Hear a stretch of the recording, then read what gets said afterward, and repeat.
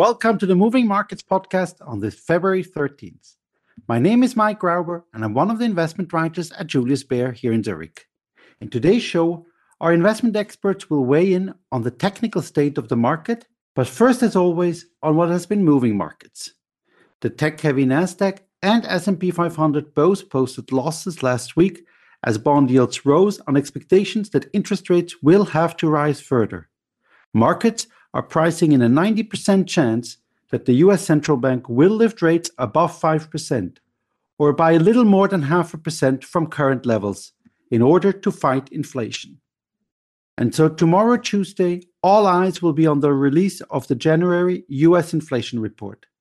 Consumer prices are seen accelerating for the first time in 3 months, even as the annual inflation rate declines further, with core inflation expected to fall from 5.7% to 5.5%. Any sharp surprise could well set the tone for markets this week.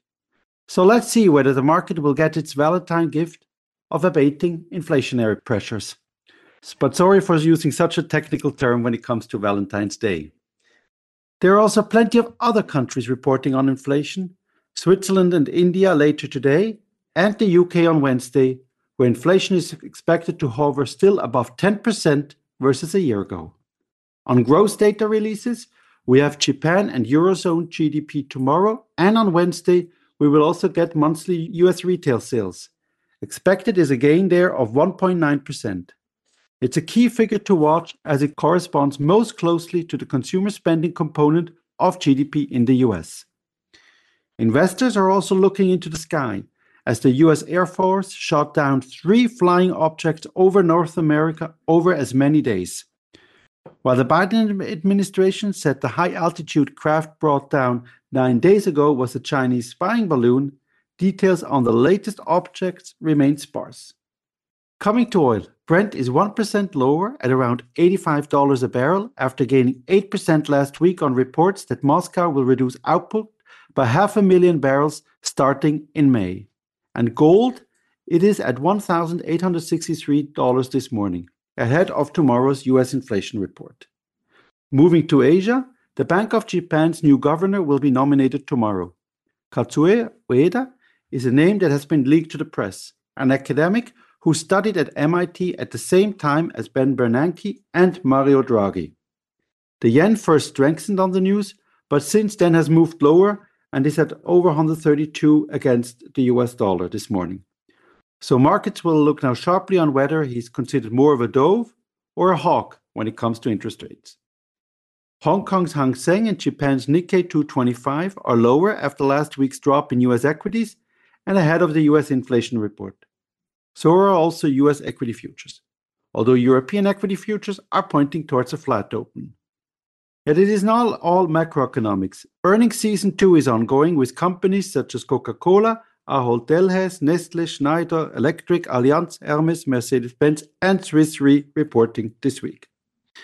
So as you can see, there's probably a lot more to report, but I leave it at this for now and hand over to you, Mensur Pocinci, our head of technical analysis. Good morning. Good morning. Today I would like to focus on the golden cross.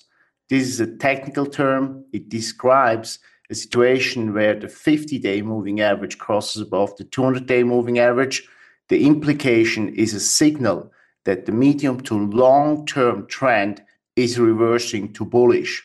What are the historic returns of such an improvement? As an example, we can take here the data of the S&P 500 since 1927. Basically, we see that in golden cross mode, where the 50-day moving average is above the 200-day moving average, the annualized return is 9.1%. As a comparison, when it's the opposite, so when the 50-day moving average is below the 200-day moving average, signaling a bearish medium to long-term trend, the return is a decline of 1.4% per annum. So what is the implication or what is the signal for the market? The signal is that the medium to long-term trend in many risky markets or many equity markets is turning bullish. What does this mean? It basically means that the odds of further gains are here, and we recommend investors to stay invested. With this, I hand back over to you, Mike.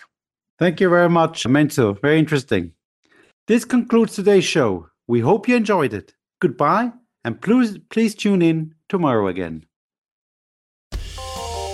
The information and opinions expressed in this podcast constitute marketing material and are not the result of independent financial or investment research. Please refer to www.juliusbaer.com/legal/podcasts for further other important legal information. Beyond Markets is a weekly podcast where Julius Baer experts and external speakers discuss some of the latest market developments. They share their key research and insights on today's ever-changing economic landscape and present practical advice. Search for Beyond Markets on your favourite podcast player.